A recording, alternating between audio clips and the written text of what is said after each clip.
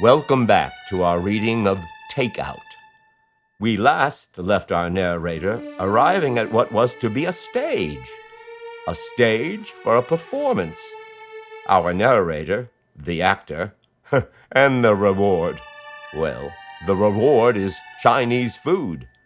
Chapter 4, Fear.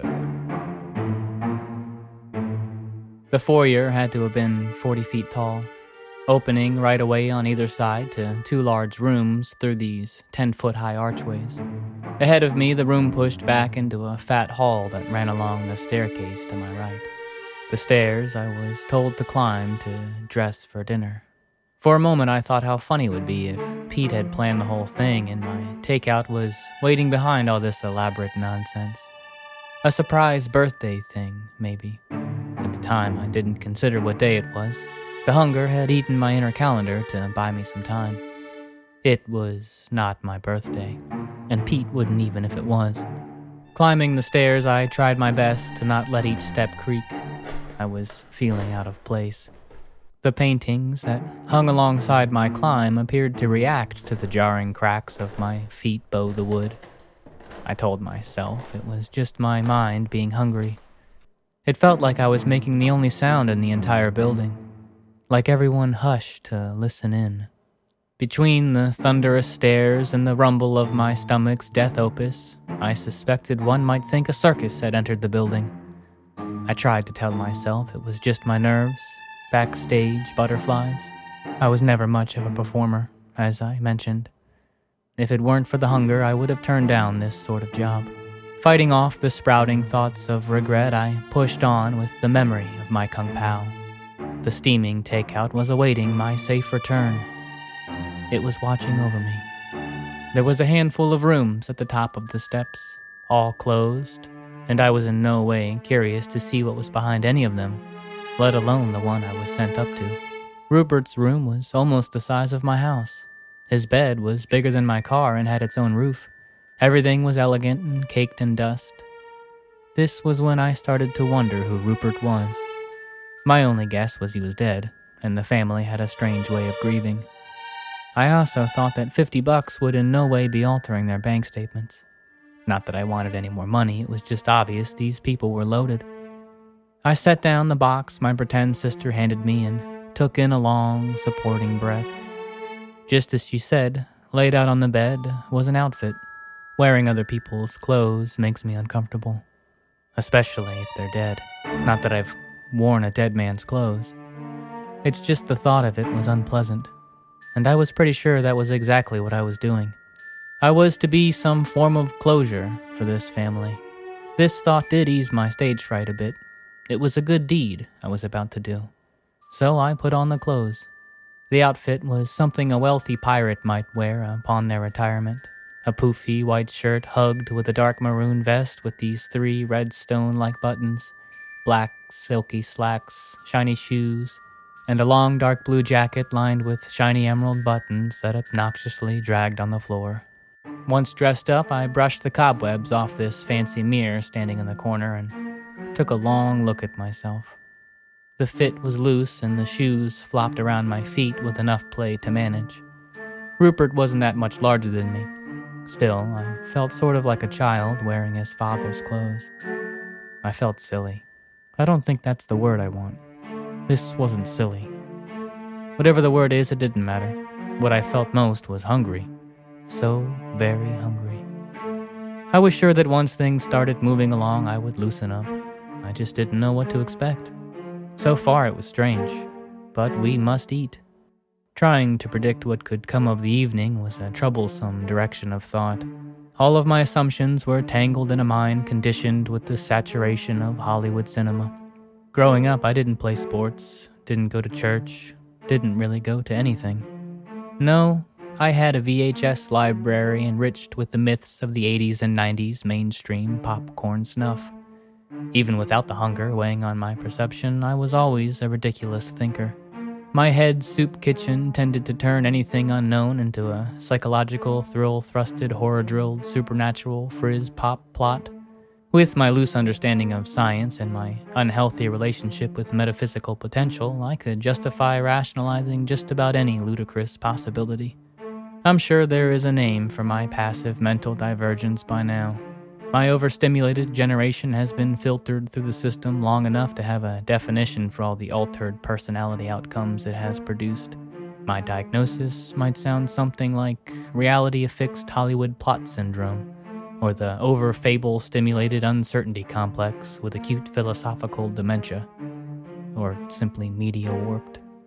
Through all my obscure hypothesis, I mostly feared screwing it up and ruining their experience, possibly pissing them off and not getting paid.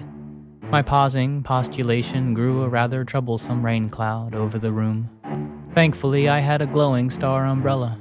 My rising apprehension was nothing when put against the mission. My notable desire for Kung Pao. I would make it to my takeout victory. Love always wins.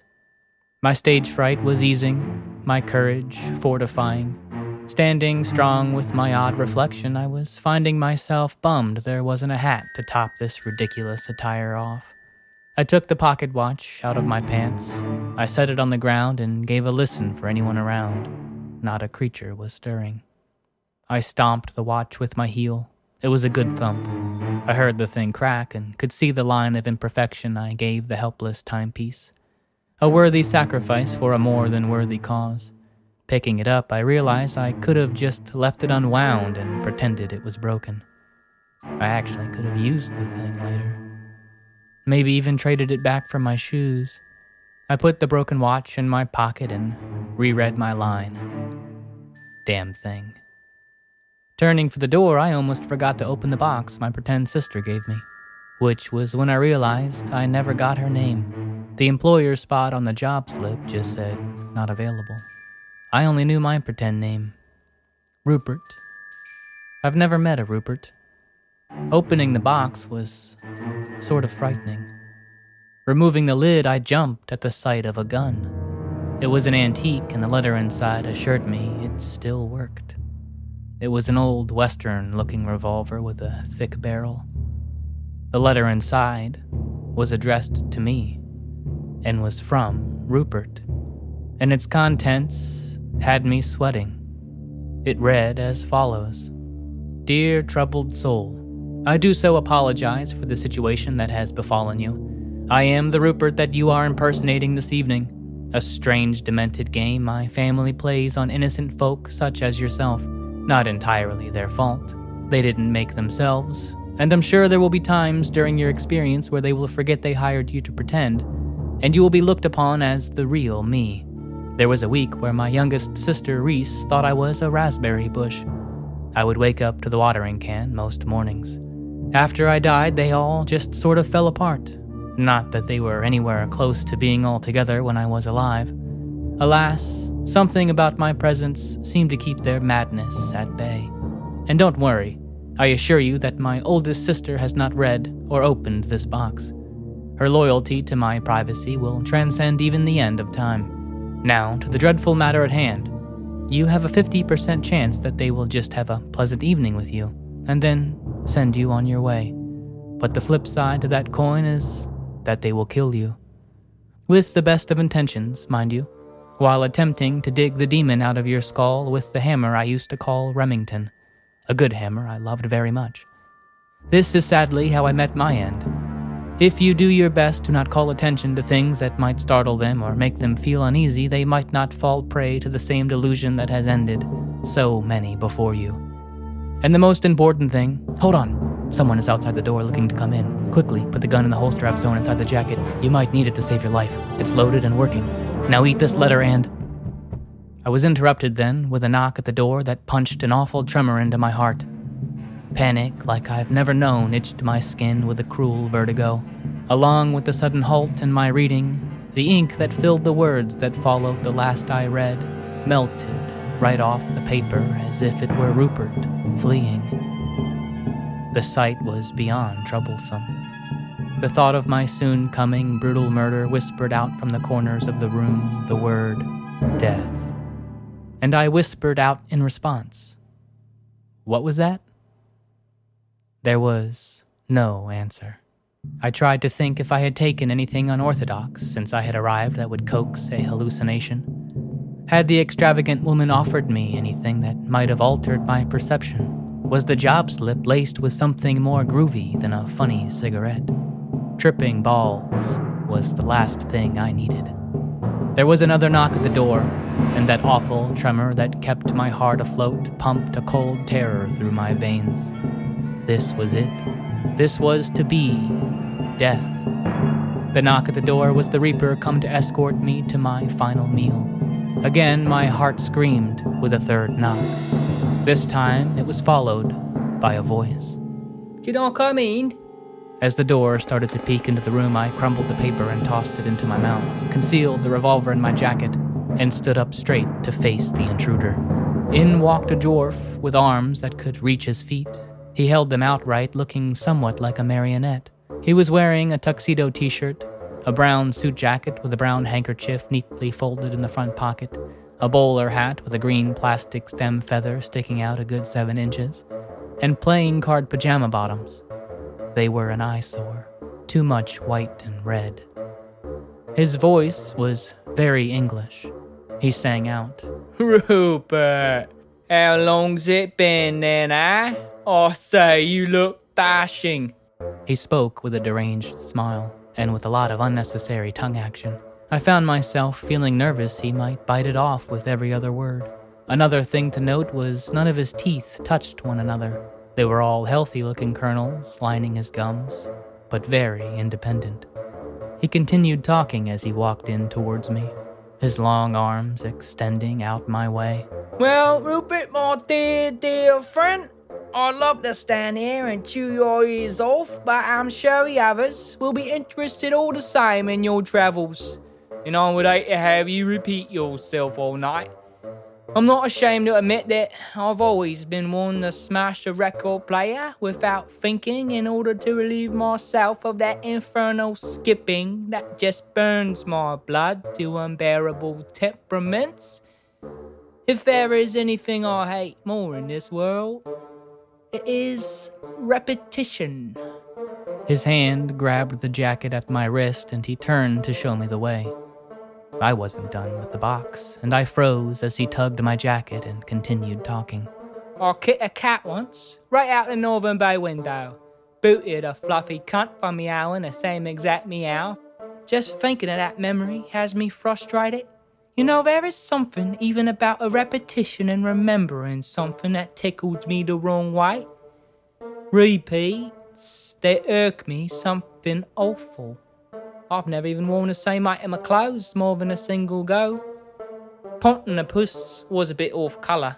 I know it. Poor little feline didn't deserve her fate. I could have just as easily went to another room. Lord knows there are plenty of them around here. Admire the moment my therapist tells me don't destroy it.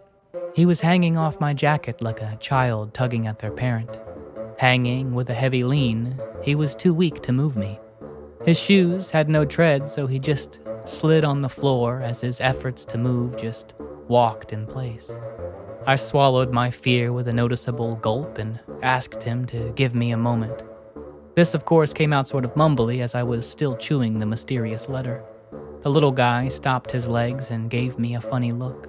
I spit the mushy paper out onto the floor and his look didn't change. He just hung off my jacket at a saggy slant, looking to the wet wad and then back to me. I asked again, "Can I have a minute?" I needed to see the rest of the box before I dined with the madness that would or would not be killing me. He gestured in approval for my request, and I looked to find there was already a broken watch inside the box. My poor shoes, I thought. Rupert's non-ticking watch was a foreshadowing of what I feared would soon be my non-ticking heart. Who names a hammer? Turning back to the dwarf, I reluctantly huffed, "Okay, Charlie, I'm ready." Assuming he was the Charlie I was told would be waiting outside my door, I just blurted his name, which he was, only he didn't wait. He came right in. He came in and spit out a stream of unsettling words that gave the unsettling contents of the unsettling letter an unsettling amount of unsettling ground to unsettle me a most profound unsettling. Who names a hammer? The thought of takeout kept me focused, kept me strong. I had a 50% chance, as the unsettling letter had informed me. Comfortable enough odds in the name of Chinese takeout.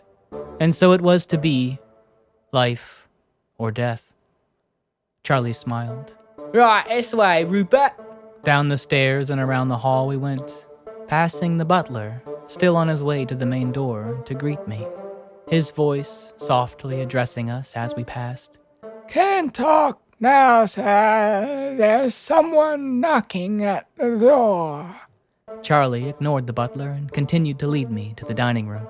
We passed 12 closed doors, 3 that were open.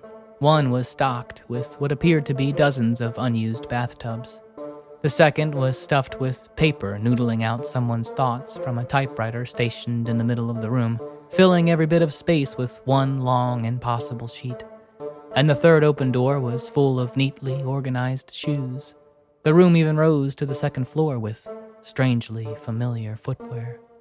Along the way, there were 35 paintings of the backs of people's heads, 10 vases with little dead palm trees, and 5 different exotic birds, all of which flew by us in the opposite direction, all of which Charlie lunged for with an animal-like growl. He was unsuccessful with each attack, and the birds kept on their way. There were 4 turns. One of them was left, the others were right, and there were 3 ringing telephones I was told to ignore. Stopping outside the dining room door, Charlie paused as he rested his hand on the knob. He turned to look up my way and said, I can't express myself enough, sir. It is just so nice having you back. Things round here just haven't been the same without you. I nodded and thought about how I had never fired a gun, or held one until a few minutes ago. I was hoping the letter was a joke, and that I had just found myself on some new hidden camera television program. Hopeful thinking. Either way, I knew this dinner would be the strangest experience of my life. So far, everything leading up to then already was. Who names a hammer? What will this dinner entail? I wonder. How will our narrator's performance be received? Or does it matter? We must wait until the next chapter to find out. Farewell, listener.